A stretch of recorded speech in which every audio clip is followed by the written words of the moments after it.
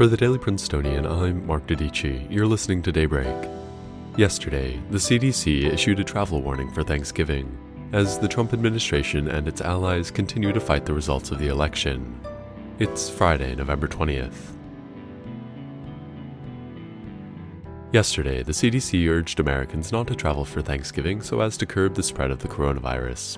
These measures, though strongly recommended, are not required. Therefore, if people do choose to travel or host gatherings, the CDC recommends following all proper safety protocol, including wearing a mask and social distancing.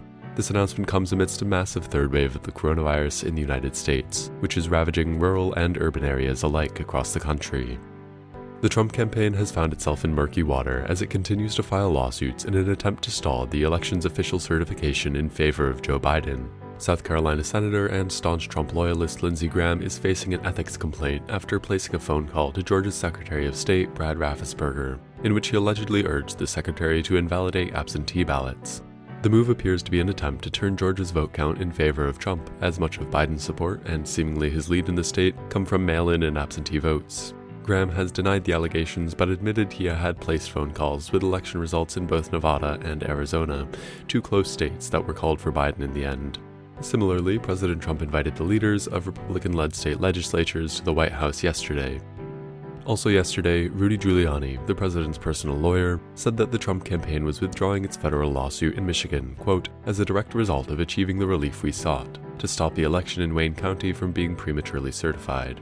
On Tuesday, in Wayne County, which includes the cities of Detroit and Dearborn, the Board of Canvassers voted to certify the results of the 2020 election.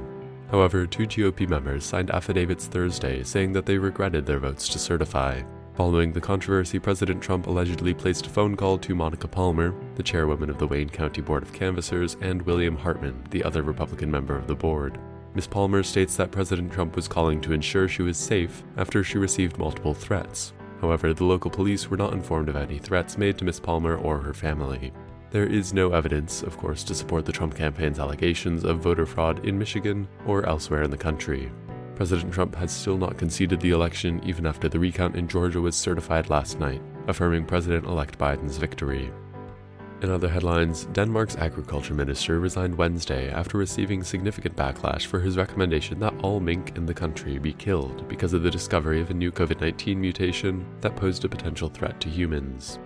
And protests erupted following Mayor Bill de Blasio's move on Wednesday to shut down New York City public schools, with many students, parents, and teachers expressing anger and worry about how students would be able to truly learn for an extended period online. The mayor's order did not extend to the city's several hundred private schools. That's all for Daybreak today. Today's episode was written by Francesca Block and Hope Perry and produced on the 144th Managing Board of the Prince. Our theme was composed by Ed Horan, class of 22. For the Daily Princetonian, I'm Mark Dedici. Have a wonderful weekend.